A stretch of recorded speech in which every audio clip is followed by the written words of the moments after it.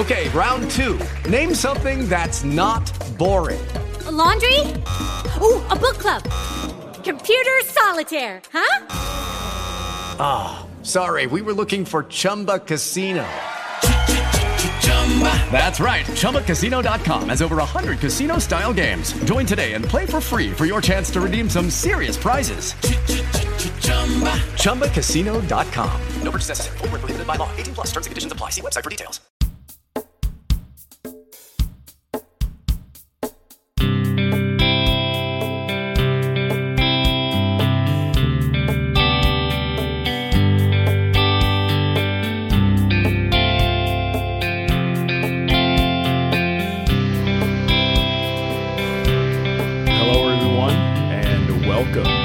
Episode 54 of the Backyard Banter Podcast. My name is Matt Harmon. We've got a great guest on today. Somebody that we were talking before we started recording. Somebody that he and I have followed each other for quite a long time. I've seen his career blossom and develop from, you know, a little speck to something that's really big and great to observe now. Today we're joined by Kyle Krabs from NDT Scouting. Kyle, how are you doing today? Matt, I'm doing very well. It's nice to kind of circle back around, come full circle from 50 followers each, and here we are with a little bit bigger platforms to deal with. I'm still aspiring to reach your level, but to each their own. Some of us can't reach stardom quite as quickly as others. Oh, well, I don't know about stardom as I sit here and talk to you from my elite recording studio in my bedroom of my Los Angeles apartment. But things are going well for me, but they're also going really well for you. You know, the draft is depending on when people listen to this, like probably 10 days out, something like that. So I imagine this is somewhat the calm before the storm for you, especially after coming down from all the draft work you do. But before we get into what you've made of your career here, I kind of want to circle back to even the beginning stages and find out, Kyle, what kind of got you into football in such an intense fashion?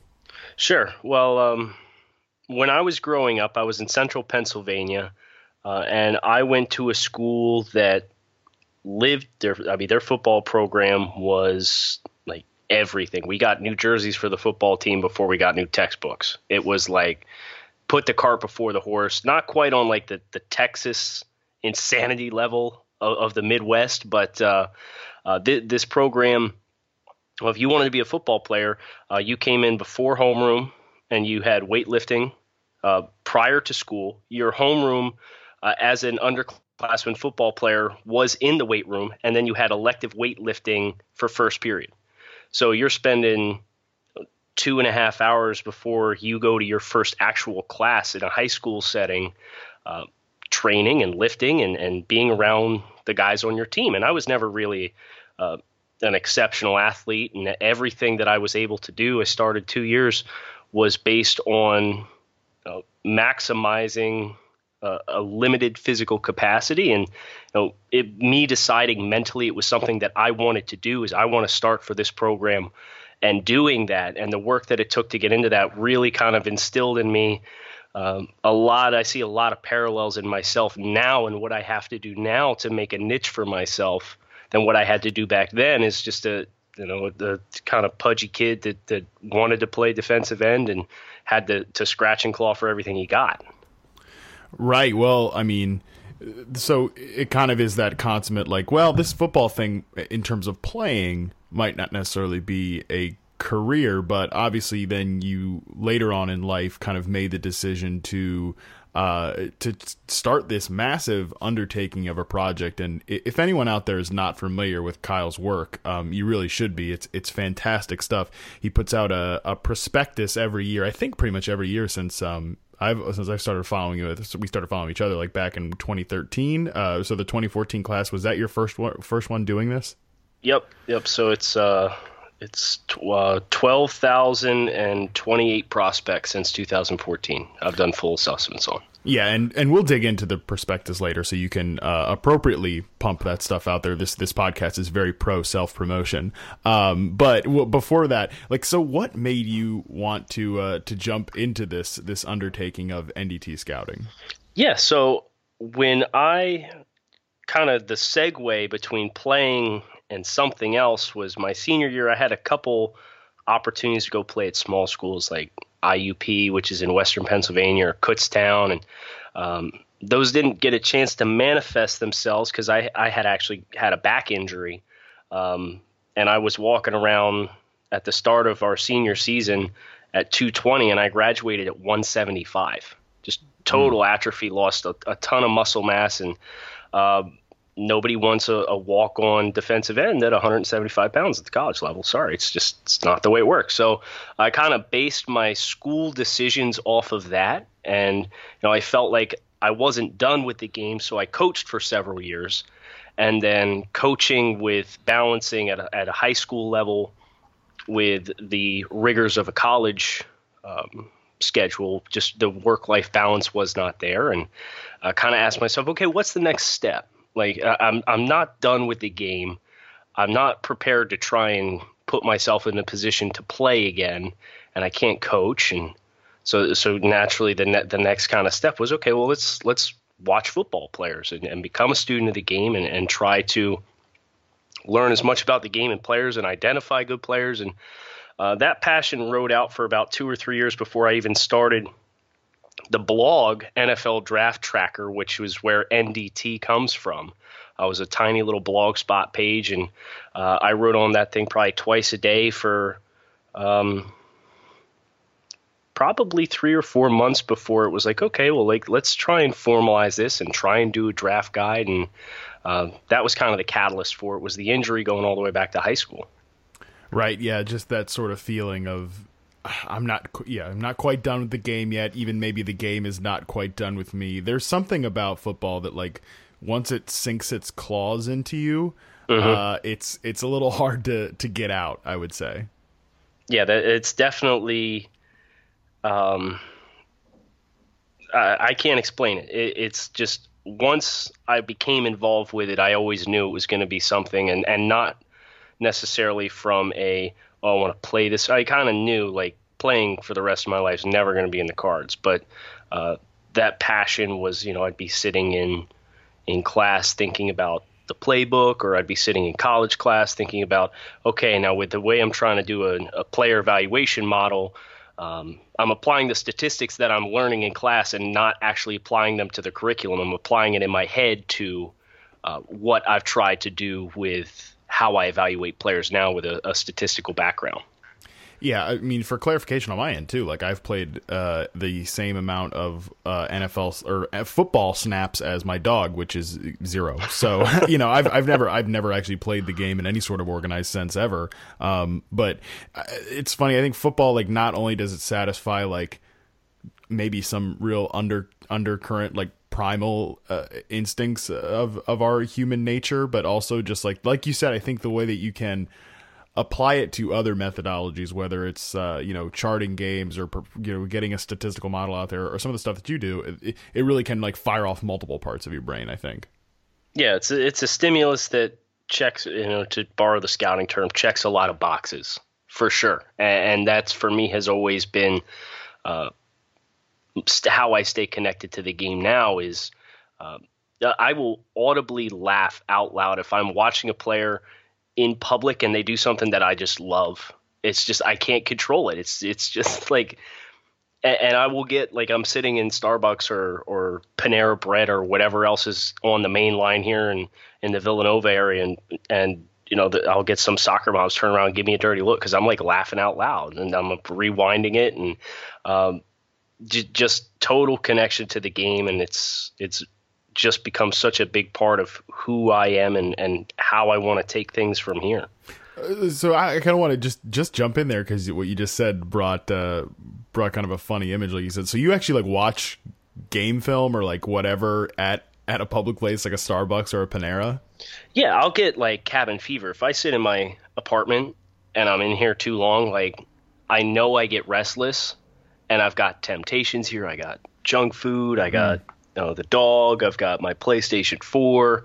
So it's like, all right, once I kind of find my mind wandering and I can't refocus, it's pack things up. We'll go sit somewhere. We'll get a cup of coffee. We're going to sit somewhere, and we're going to take away all that external stimulus, and you're just going to sit there and you're going to do what you've quoted yourself that you have to do today. Interesting, because for me, I can't imagine like charting reception perception games at like a Starbucks or Panera. I mean, I have like an office to work from when I'm working with NFL. Obviously, that's a little different. Although, and then if I'm doing any charting work, I'm doing it at home. But I do like write at a Panera or a Starbucks. But I guess I just have never. Well, I never go to Panera because whatever. But there's like a Coffee Bean up the road from me that has like a nice outdoor seating, and I'll go right there. But I can't imagine like actually watching game film. I don't know. Just found that fascinating, the juxtaposition there, that I would never do something like that. But that's interesting. Maybe interesting only to me. So let's ask you a question that might actually interest the people listening here. So I kind of in the early stages of NDT Scout, or back when it was National Draft or NFL Draft Tracker, and I do remember when that was your brand there. But what was kind of the approach you took to it in terms of like, was it just, did you always think it would be a hobby, or was the goal to like you said, launch your own draft guide originally, or was it to maybe catch on with the team, or were you just kind of open to anything?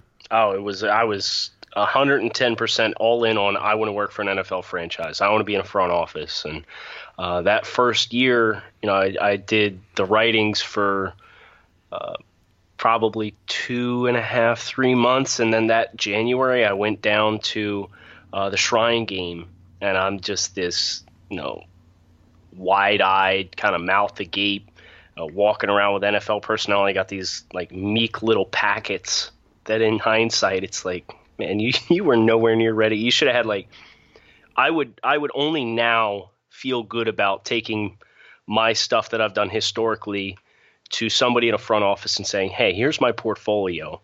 And, I actually have had some very interesting conversations with NFL front office individuals who have either found me or I've ran into at games, because I do a lot of credentialed games, and they've stumbled across it somewhere or another and asked me questions, and I've made some nice contacts that way. But that was really the only time I ever, I've gone to the Senior Bowl the last 2 years. I went to the NFL Combine this year.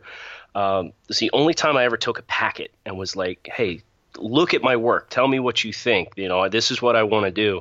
And as it's gone, just all the doors that have opened up have taken me other directions, and it's made me much more receptive to whatever opportunities come. It's so hard to get any opportunity in here, especially when you're self-made and you didn't intern with so-and-so's athletic program or football team, or you weren't an equipment manager. And so when the opportunities come, kick the door down.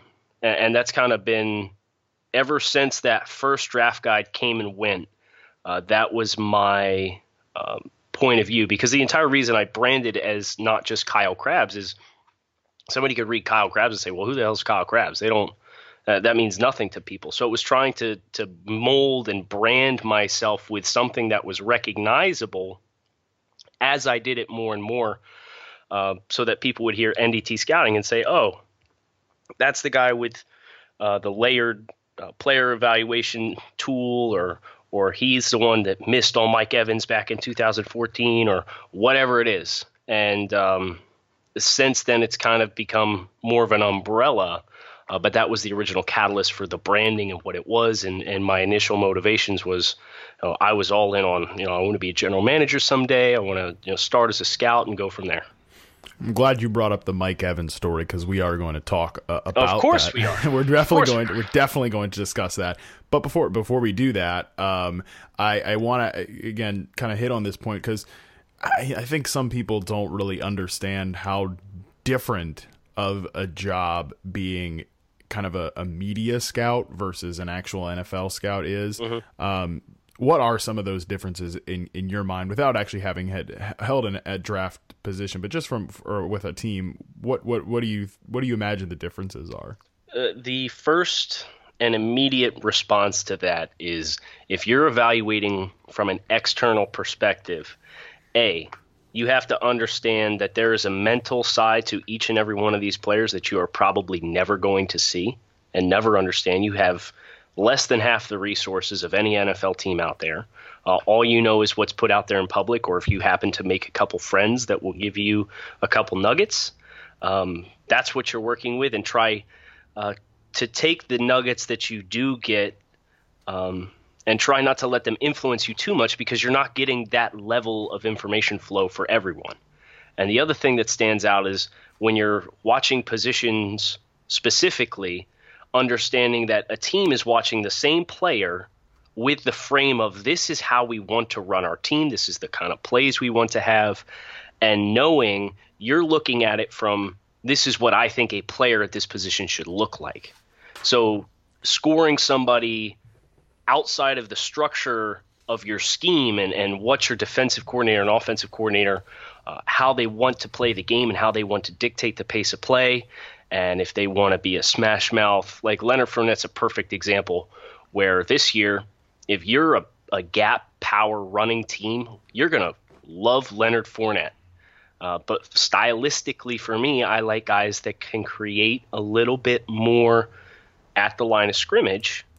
So Fournette didn't necessarily score as high for me as teams that are running power schemes. So understanding that difference and then trying to vocalize that and properly express that is the biggest conflict that I run into on a consistent basis. Yeah, that's definitely true. Although one thing I always think about with this, and it's not always necessarily the case, because so much of getting NFL jobs, as you mentioned, is based on relationships. So you might, if you're a scout, you might tend to follow the same coach around, or the same sort of personnel people around it, and end up working the same sort of systems. But you know, if you're an NFL scout too, you can't necessarily just get circled in on one evaluation point, because you know, if the Eagles fire you and then the Browns want to hire you, and the Browns run a completely different scheme, you got to kind of learn to write left-handed after writing right-handed for 3 years, I guess would be the way I'd compare that. Well, it's interesting. I have a colleague, an acquaintance that recently went through an interview with an NFL team for a scouting position. And he sat down, and the interview was, they had him watch a player, note a player, and then they said, okay, tell us what your notes are. And he started to talk about, you know, he would be best fit for X scheme based on A, B, and C. And they cut him off and they said, we don't want to know about scheme. We want to know specifically what can and what can't he do from a functional athleticism and football perspective, where we want to know, can he block? Can he block X? Can he block Y? And it seems like the NFL tries to cut that context out of what some of their base level scouts are being asked to do, and they make it really rudimentary and elementary. And for me, from my perspective, maybe that's why some of these teams struggle the way they do, because they're not indoctrinating their scouts with, you're scouting for this scheme. So it's getting the crossover between the scouts looking for baseline level traits and then passing that on to the coaching staff and the head people in the front office. And this is what my understanding is of the flow of information throughout NFL front offices.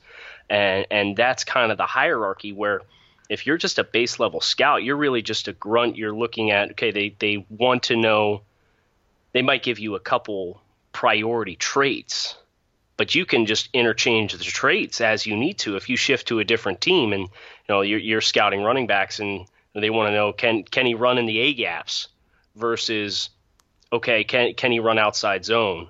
That's not necessarily what they're looking for. They're looking for, are his feet quick? Can he change directions with suddenness?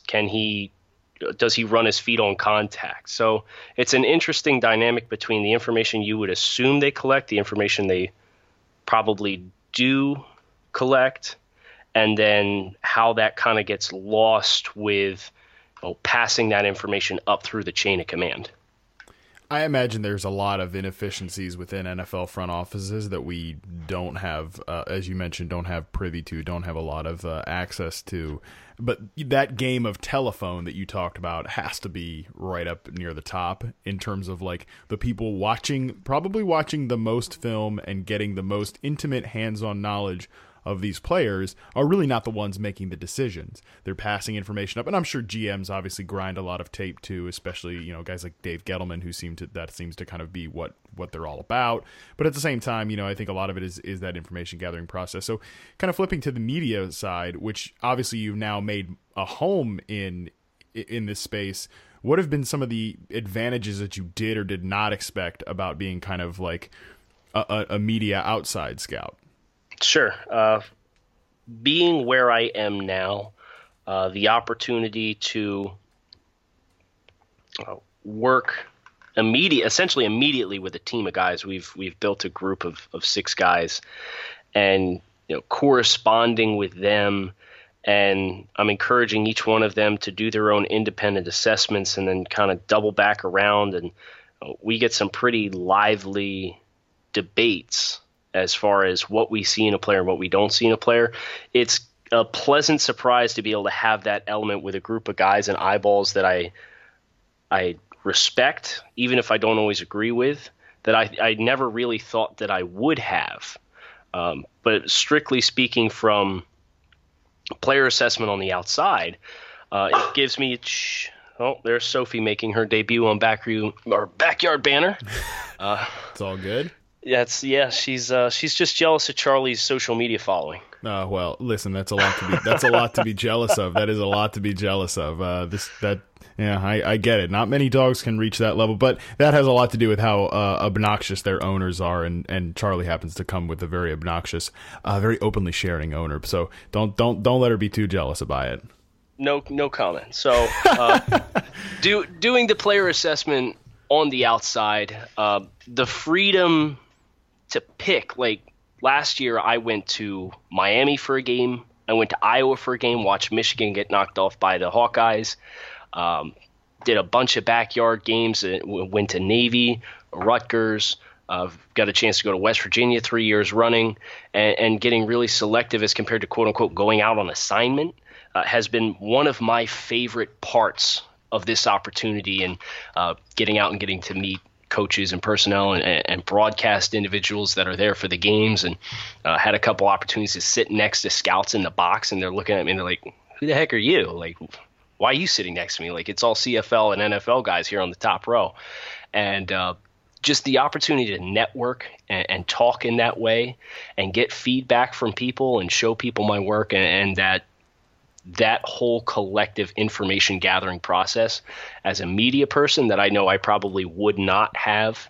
I'd be going to a bunch of 1AA schools, and you might get a big game here and again, but by and large it's that grind of every time you go to a game, you're not guaranteed to see something worthwhile, where I know I'm getting good networking and I'm seeing players that are exciting players and have the chance to play at the next level. It's one of my favorite parts. No, there's no question about that. So back in the beginning stages of NDT scouting, kind of let's kind of follow the progression of how this thing has built into what it is today. So the early stages, what were those days like? What kind of work are you putting in? Obviously, you launched in 2013, and then that 2014 draft, you turn around and put out the first year of the prospectus. Was it even called the prospectus then, or has it always been that? Has that always been the title? It's been years. I can't really remember. It was actually just a draft guide back in the day. So 2014 was a draft guide, and we've had 3 renditions of the prospectus since. At the time, I was working in corporate fitness. I had a job that was essentially a 9-to-5, where you'd go and you're responsible for running a fitness facility. And here's hoping my former boss never listens to Backyard Banter. I was a solo employee, and my boss was remote, out of state. Now, in corporate fitness, folks would come in before work, at the lunch hour, and after work. So with my regularly scheduled traffic flow, quote unquote, through the gym, I really only had 2.5 hours of actually interacting with people. The rest was kind of just minding the fort. So I would bring my laptop in and sit down, and I'd load stuff up on a flash drive and plug that bad boy in, and watch from start to finish. And I'd start writing notes, and, at work on the clock, I would probably hammer out 3 or 4 scouting reports throughout the course of the day. And then I'd go home and have dinner and watch until probably 11, 12 o'clock at night, and then go to bed and do it all over again. Well, I mean, listen, Kyle, the admitting of doing fake work while actually working, you're in good company here in the podcast. Many people have discussed that. And also, yours truly over here, I charted back when I was working in group homes in like 2014, especially 2013, 2014, especially. Those were the early stages of charting wide receivers during night shifts or evening shifts. So it happens. And that's that is a big part of like starting independently, something small. There's limited time to the day, and if you want to have any sort of life outside of work and then quote unquote fake work too, like that's got to be part of it. Right. And it's funny because I always think back. I can remember 2 or 3 instances on Thursday night games. It was that 2013 season. I had friends call me up on a Thursday night and ask me to go out, and I actually told them, no, I don't want to go out to happy hour. I don't want to go out to the bar because I'm getting ready to watch a MAC game on TV. And those guys never let me live it down for 2 years until they kind of saw the progression of what I was doing, and then they kind of understood. So I was even surpassing the social aspect. I mean, I pretty much, if I wasn't at the quote-unquote office, I was walled up that first year because it was, finally it was something that I could control my schedule with. I had all the control as far as what I wanted to do, how I wanted to do it, how I wanted to tackle it. And I had these grand visions for this draft guide that I was trying to make happen and had never done it before. I had no idea. And I just totally, definitely for the first year, I just totally dove in and kind of walled myself off just because it was exciting on one hand, and it was another thing that I knew if I wanted to do something that people were going to care about and pay attention to, I had to do something different. Because how many people do you see each and every year that, whether it's fantasy football on your side of things, before you reach the platform that you're at, or just football analysis of the draft or whatever, that kind of they jump in on social media, which is so easy to get into. You just create an account and you start writing down your thoughts. And people come and go every single year. So why should anybody care what I have to say? So it was once I made the decision and I wanted to really work on a process and a style of scouting players that had some context to it, and that's what was going to be my niche. I spent a good amount of nights just sitting down and playing with numbers and playing with the weights on what I was factoring in and how much I was factoring in for players at every position and trying to find the balance. And realistically, it was kind of all moot that first year. It wasn't until you had a full class go through it that I was able to finally see how it fleshed out and say, okay, this needs to change for this position, and that's this category inflated your position in this regard, and maybe I didn't value this enough in Y position, and it just really was that first year was just a ton of trial and error, but it didn't stop me from just totally engulfing myself in it and trying to really dedicate myself to something that was going to stand out, because I knew if anybody was going to care, that was why they were going to care, because nobody's going to care about a guy with 20 followers chirping off about what they think about a player. A lot of what you said there is just, for one, so relatable to, I think, a lot of people in the business, but also really great advice. Like, your friends, by and large, are not going to get it. That's so true. And I don't no doubt a lot of them be like, oh, cool, you got a blog writing about football. Nice. That's awesome. I like football. But then, when you're passing up happy hours or passing up events, to quote unquote blow off steam when you're not at your real job, that's going to be weird. A lot of people aren't going to get that because, frankly, a lot of people don't have that kind of drive about something that has to start out as a passion. That's not something, and this is something that we talk about on this show. I feel like we've said it a lot more in season 2 than we did in season 1, that some people just aren't made for this. You know what I mean? Yeah. And it's, again, going back to how many people do you see jump in and out? Oh, yeah. It's such an exhausting field to try and carve yourself an area for, because it's so diluted to a certain degree that, some people will jump in and they'll think they want it and they do it and they realize, wow, this sucks. Like this is a lot more time than I thought it was for it to be worth my while. And you'll see people fizzle out after a year. And that's not necessarily a bad thing either. Not at all. Because a lot of this is bizarre and crazy to do, if somebody tries their hand at this and they're like, hey, this is just too much work. Well, yeah, I mean, you're right. It is. It's a lot to put yourself into. Well, and I remember I was just on Twitter earlier tonight when we were recording this, and somebody had asked Matt Miller from Bleacher Report, like, how do I get to this platform? And he said, A, be prepared to work for either nothing or next to nothing, X, Y, and Z. And then finally, the last one was get lucky. Mm-hmm. And, it's how many people if you wait until you're in your mid-20s, and I was lucky that I kind of had the bug from an earlier time, even though I didn't start NDT until I was 24. If you wait until that long and you realize, oh, I have to put like 50, 60 hours into this, but I have student loans and I have to pay my bills, and I can't commit that kind of time to that outside of a full-time job. So it was probably for me a combination of being lucky that I had a job that had some flexibility that I could steal some of that time. Yep.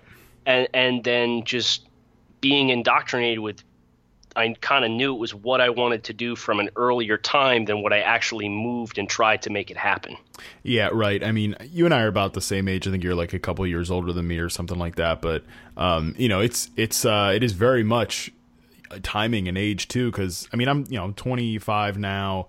I can't imagine like then, even at this point in my life, like hypothetically being 3 to 4 years into like the real world and working, like then trying to start out at the beginning or whatever. I mean, based on when I actually did start at a much younger time. So, and God forbid too, you got like a family or kids or something like that. I mean, that's a whole nother variable. So a lot of it, I mean, Matt Miller is right. He's been on the show before too. Like a lot of it is luck and timing. I mean, I'm very lucky to have my job, but there's a lot of people that could have this position, but the universe has smiled on me. But the universe has certainly smiled on you too, Kyle, with the success that you've had. And kind of jumping from the first draft guide release, you mentioned you learned a lot from that. And how has the process kind of changed and evolved since the draft guide in 2014 to what we're doing now with the 2017 prospectus? Sure. The shift has come away from the metric side and come back to a more film-centric piece. For anybody who's not necessarily familiar, the way I had done and conducted assessments for the first 3 years was I did a film score, which is your film assessment, looks at 10 specific traits at any given position, ranked from what I think are most important to least important. And then I'll do a size measurement, which is a historical context score based on players that have come through the draft process in the past decade or so. Athleticism, which is another historical context score, done the same way, or where each position gets 3 or 4 or 5 athletic tests that I feel are most indicative of success and required for success at the next level. And it's historically speaking, okay, how did this player do versus this data pool of players at the same position in that time window? And then I'll have an experience score, which looks at how many games they started, if they were a captain, and a production score for everything except for offensive linemen. So the big changes since that 14 to 17 is the weights have all shifted probably another 15 to 20% back towards film. I'm trying to let the film study, and I'm trusting my eye more the more I do it, to be able to say, okay, I'm going to set the tier for what quality of player this is based off what I think of them on film. and then I'm going to use the metrics as a foil and a checks and balances for myself, as compared to really drastically shifting some of the players. Like Jarvis Landry's a perfect example from 2014. I gave him a first-round film grade, and he was awful in everything else. He was smaller, he was slow, not especially productive, and I believe he was a 2-year starter. So when it was all said and done, he ended up getting dragged down to like a 4th-round grade. And I go back and I run his numbers now, and he scored as a late 2, which is right around where he actually got drafted, and is much more indicative of what I think his value as a player is at the NFL level. So shifting back more towards film, trusting my film and using the other metrics as a checks and balances, and preventing myself from getting wrapped up in biases that I might catch on film is the primary change. And the other thing I've done is I've normalized my athletic testing, where in years past it was 2 separate scores of size and athleticism. Now those are combined into one score. It's a physical size and athleticism rating, a PSAR, and that's based on how big you are, how explosive and athletic are you, and that is one score as compared to 2 scores. So that's kind of where I drew some of that extra weight back into where I value the film assessments. Right, and I've got the 2017 prospectus pulled up now. I mean, it's great stuff. If anybody out there is not familiar with it, definitely, you got to check it out. And like I said, nttscouting.com. You can find Kyle on Twitter. And like, you got to get this thing because it's really, I mean, not only is the work exhaustive, but you've got some differing opinions there too. I mean, I see a wide receiver that's ranked at wide receiver 2 that you don't see ranked there very often. We mentioned Leonard. You could say Taywan Taylor. It's okay. Okay. Well, I don't know how much you want me to give away or not, but I mean, you've got Taywan Taylor up at wide receiver 2. You've got Malachi Dupree at wide receiver 6, which is outrageous, but we won't debate that on this show. But along with, like you said, the Leonard Fournette evaluation, that's a unique one that you have there too. And so how do you deal with kind of when your process gives differing opinions than what the consensus is? And we can kind of bleed that back to the Mike Evans story that from 2014. But yeah, first, what a great story! It's a great story. But first, just generally answer kind of the like speak on the process of like what happens when your grades or your evaluations show something different than the consensus. How do you deal with that? Well, I'll frame present day before we go back, because what I do now is I do about 100 seniors the summer prior. And I'll do some base level work. I'll watch 3 or 4 games and just kind of have a tier on what I think of that player going in. And then throughout the course of the season, I'll watch the games. I'll be writing names down. I'll be collecting, paying attention to names that I'm seeing people that I respect sharing on social media, but I'll try to really avoid reading any specific content on players and mock drafts and big boards. And then we finalized the board with the 100 seniors I had done prior, the East-West Shrine and the Senior Bowl rosters and the underclassmen declarations. And that's how I get my watch list of 300 players. And I do not read a single group of rankings, mock drafts, or big boards until I am done my entire slate of 300.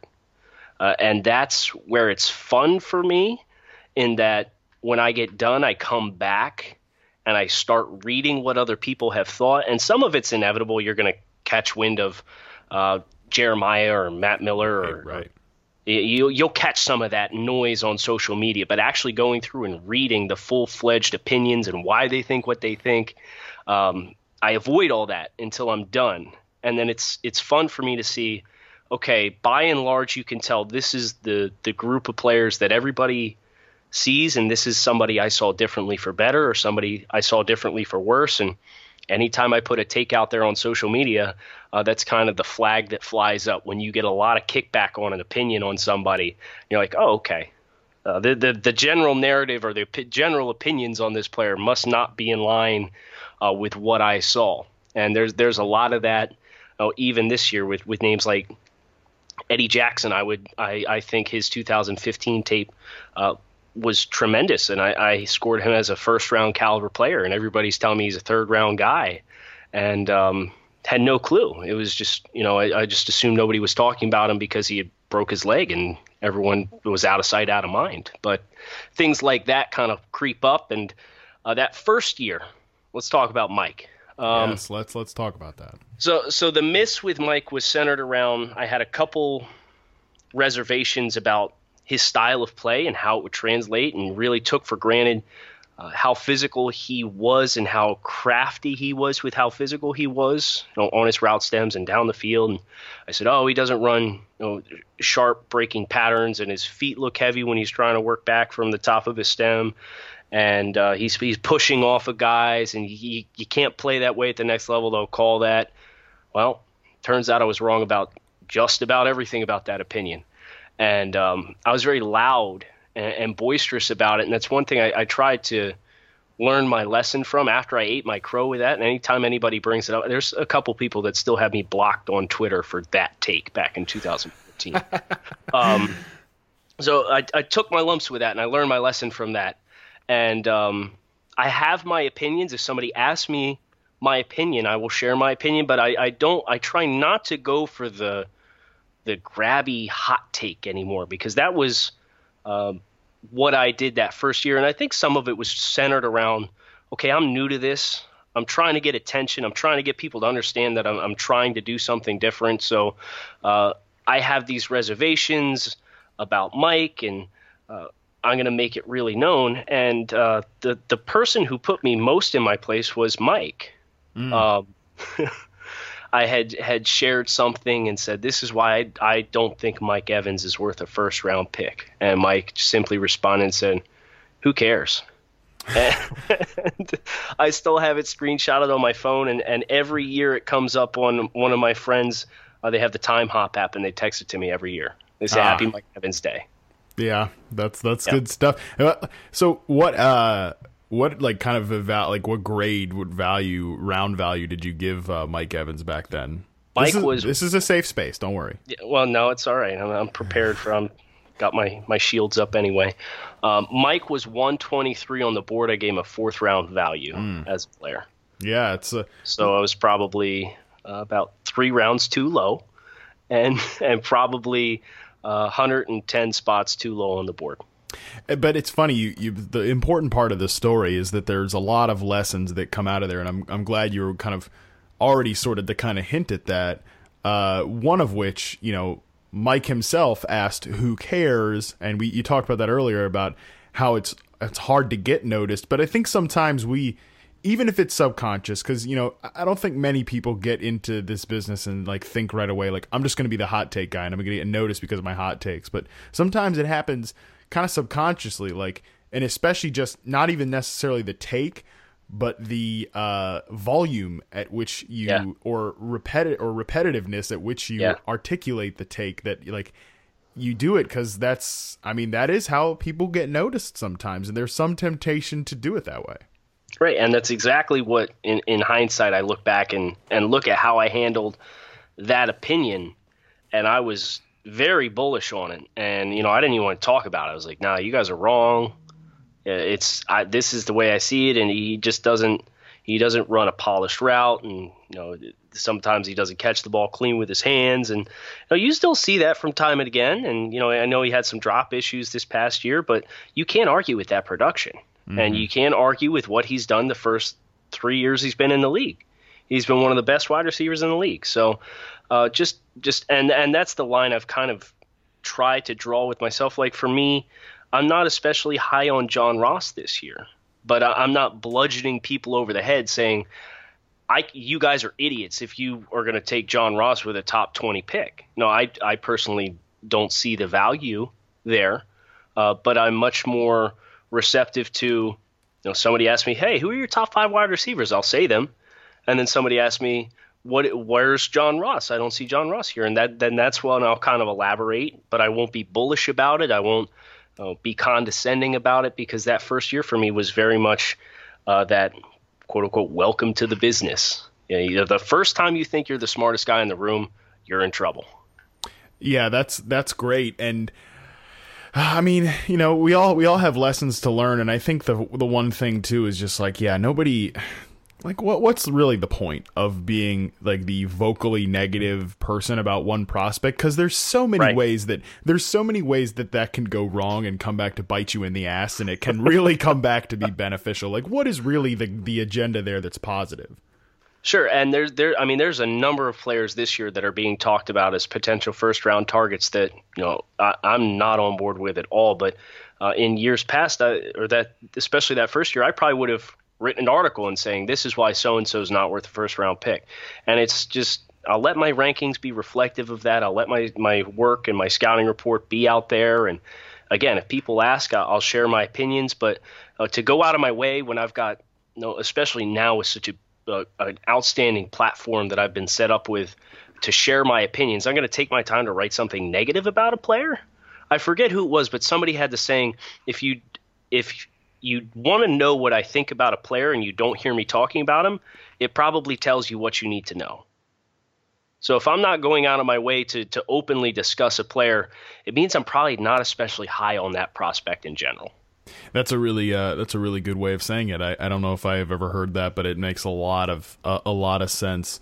So, Kyle, I mean, that is a really great story for people that are just starting out, if they're trying to kind of get their foot in the door, or just how to handle your business. But you've obviously, like you said, you've gotten to a much larger platform at this point. Much more of a social media following. You're hooked on with a few sites. You're kind of building your own team there too with NDT Scouting beyond just you. When did you kind of start to see the winds change a little bit? It was December 2015. I remember it exactly because I had been doing some work with Draft Breakdown at the time, and the staff or the team that was there as far as the analyst for Draft Breakdown was Brian Perez, who's the co-owner of the site currently. Myself and Joe Marino was the other big one. And Joe and I, when we talk players, he seemed to really be intrigued with how I conduct assessments, and we had some lively debates and getting on Google Hangouts back when that was a thing. That was not fun. And just that whole time window, that draft season in 2015, spent a lot of time working closely with Joe, and had kind of decided then and there that the avenues for making it in media were much more realistic for me than making it in the pros and getting hooked on with a team. So I had approached Joe and asked him if he had wanted to do some casual work together. And, the prospectus had always been my baby, and NDT was, essentially just an alias for myself. So I really struggled with that first one and opening the doors for that to say, okay, here's an opportunity where I can see a fit for somebody to come on and supplement what I do. And I was initially very protective in saying, nothing is NDT Scouting's rankings or NDT Scouting's big board. It's Joe Marino's and Kyle Kraz. Put your name on it because it had always, for me, just been, this is essentially my working resume to get recognized by a team. So once that hurdle, I left that mental hurdle behind, it really opened doors. And I said, okay, Joe, I'm going to do my prospectus as usual. Let's do the summer guide together. I do about 100 players in the summer. Let's do that together. We'll put together something that we'll each do all 75, 80, 100, whatever we choose. We'll each do those players. We'll put my assessment and your assessment on the same page with the bio at the top and a summary at the bottom. And we'll do a document, and we'll sell it at the end of summer, and it's kind of everybody's kickoff to the 2016 football season. And I love working with Joe. He was a treat to work with. He is a consummate professional as far as the work ethic that he puts out, and he's very much like me, where he's a film junkie first. And it's funny because I had been doing it for 2 or 3 years, watching him kind of struggle through the publishing hurdles and realizing, okay, there's watching the tape, but then putting it down and writing and formally, this is no longer an Excel sheet where you got 2 tabs on each guy with a strengths and weaknesses tab. That growth for him, seeing that and seeing how well he did with that, was very encouraging for me. And that's kind of the catalyst that led to me, quote unquote, opening up the doors and building the team that we have around me now. I like it. No, yeah. Sometimes, doing something with a partner is much easier than doing it alone. I mean, that sounds stupid and, intuitive, but the temptation sometimes is it's a hard balance. I still find this in my career too. Like, how much do you want to tie yourself to another person for something, or how much do you want to be your own thing? And, I've got luckily for me, I've got multiple branches to my brand, some of which even include niche vegetables, but that's, for different. I am Team Brussels sprouts, by the way. Oh, thank God. It's good to know you're part of the movement. As weird of a movement as this has become on my Twitter account. I seriously have for people that listen that have never seen me tweet about this, I have no idea how the whole Brussels sprouts thing really got started, but it's here, and sometimes you just got to move. You just got to swim into the current, and I'm certainly doing that with this whole thing. So it's good to hear you're on my side on that issue. But yeah, it's tying yourself to another person is totally different. And like you mentioned, kind of the transition of all right, finding media avenues is much easier than finding NFL team avenues. Has your work kind of changed now that that you're more at home in this side than necessarily pursuing things from an NFL perspective?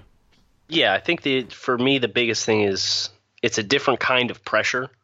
There's a certain pressure in feeling like you have to meet a certain standard to get somebody's attention on the NFL side. And as I had mentioned, I had some NFL folks who had approached me and said, "Oh yeah, I've seen some of your stuff. Why don't you, let's exchange emails and blah, blah, blah." And that to date continues to be one of my highlights, is getting feedback from somebody in a personnel department and getting some very kind words from those individuals. But now it's more in my realm, because I know, again, it's going back to that first year. I'm in control. I know I'm in control. I can put out content whenever I need to, whenever I want to. I can control the pace of the content. I don't have to frame it a certain way. And with this new website that we've rolled out this year, it's back to that film grind, but it's with writing. And I'm not a writer at heart, so it's still new to me.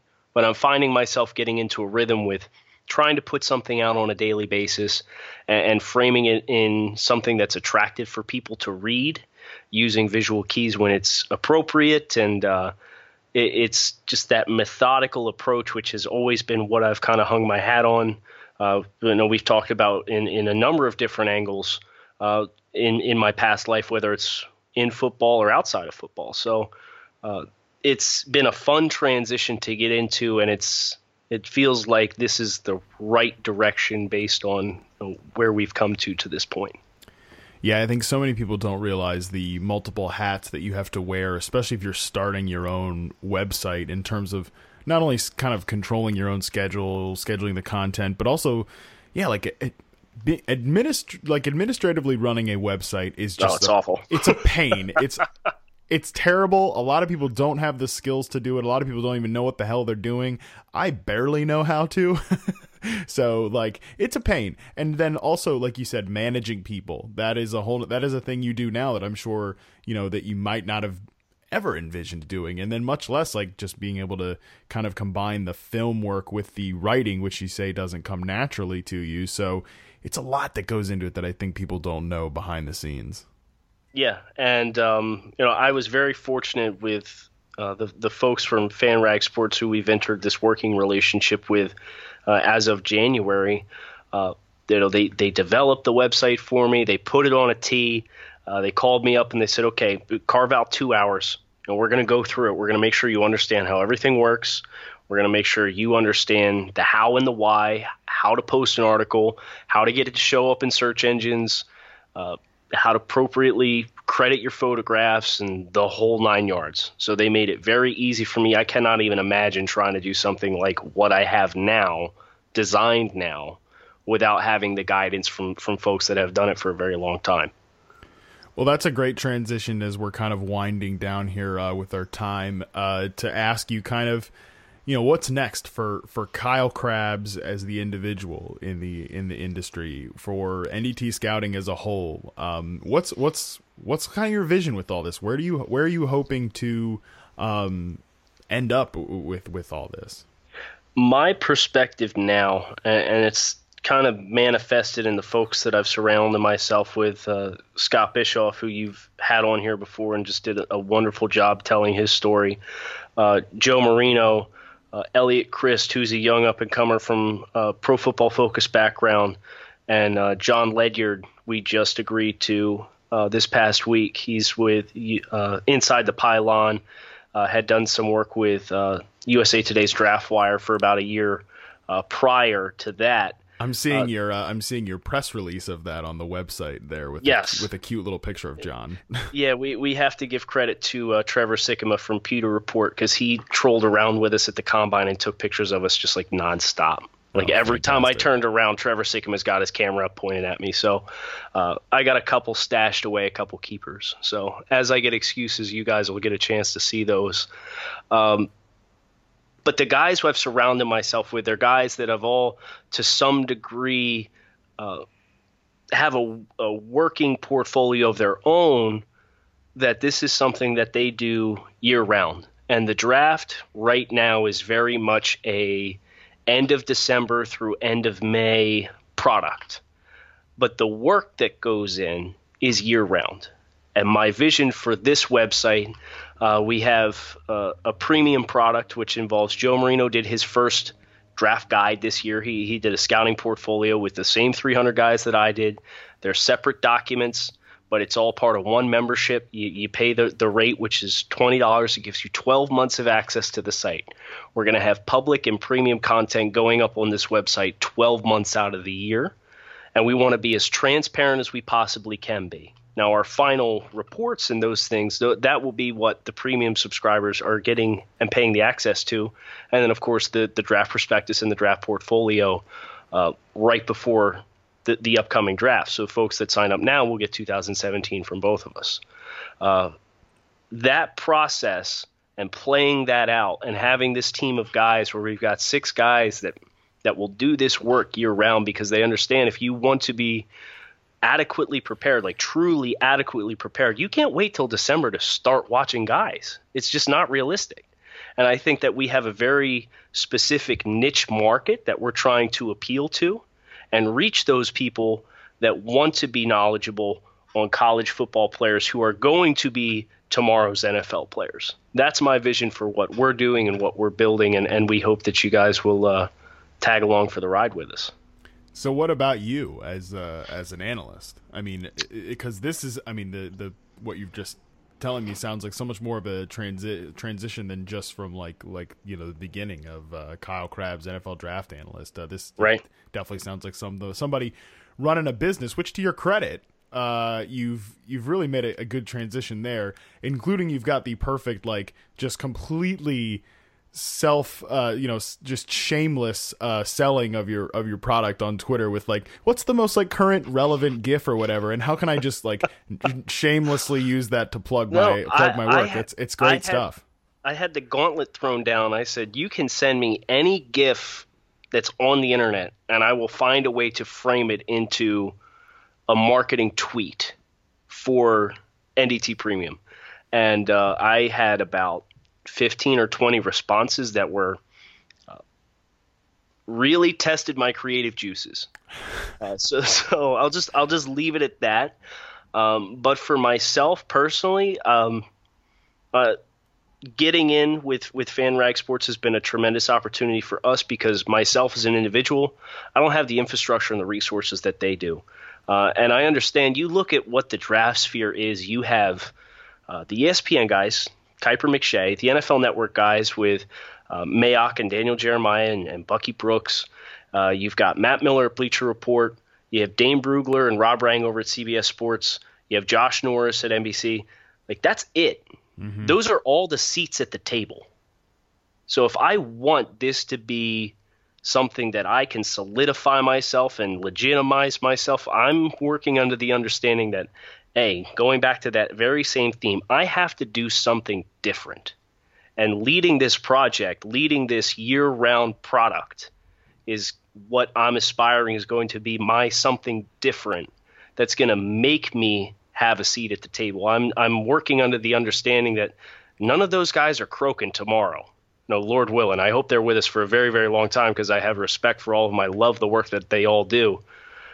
But I'm going to have to build my own chair at the table. And that's what I want. That's my goal in leading this project and having these guys around me to help me do that. Lord willing, that's where we're going to go. And that's where you're going to see me is I want to be one of those premier names in the draft media realm. And if I have to do it all by myself, I'll do it all by myself. I love it. That's a great perspective to have and a great final answer to the question. So, Kyle, I really want to thank you for your time today, everything that you've shared, whether it being your plans for the future or the Mike Evans story of the past. A lot of it, I think, if people, especially if you're trying to get into the draft game, even just that last sobering message of like, there's not a lot of seats at the table unless you build one out of scratch, is really important if people want to be draft analysts. It's important things to hear. So, but final question, and I do this for everybody on the show. I always give the guest one last shot at the floor before I yank it out from under you to kind of say whatever you want before we get out of here. So, Kyle, the floor is yours. I would just say for anybody that wants to do this, first of all, don't take yourselves too seriously. Have some fun. Have some fun with it.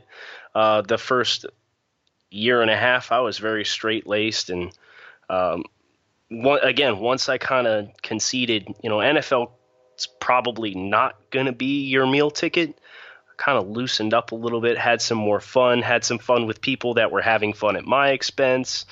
You got to have personality too, because if you're going to make it in this sphere, you can't just be a cookie cutter, a robot. So that's been one of the big changes for myself this past year is kind of just letting loose and being more of myself and stop trying to be Todd McShay or Mike Mayock on screen, because outside of that, that's only a very small window into who they are as analysts and who they are as people. So don't take yourself too seriously. Have fun with it and find something that differentiates yourself, because it's the only true way that you're going to be able to carve something out if it's really, truly what you want to do for now or for the rest of your life. That's great advice. Awesome stuff from Kyle there. Well, Kyle, again, thanks for everything. Thanks for the time today. And everybody listening out there, thank you so much for giving us your most valuable asset, which is your time, your attention.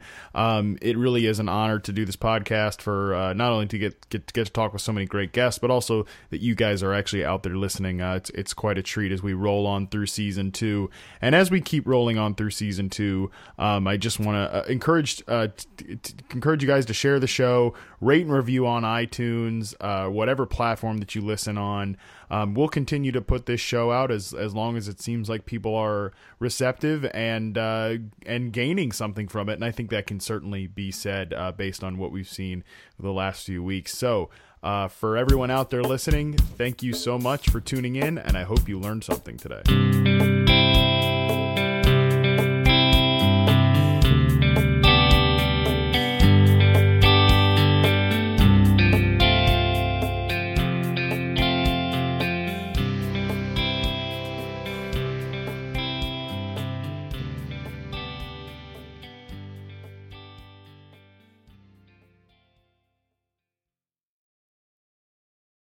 With Lucky Land Slots, you can get lucky just about anywhere. Dearly beloved, we are gathered here today to... Has anyone seen the bride and groom?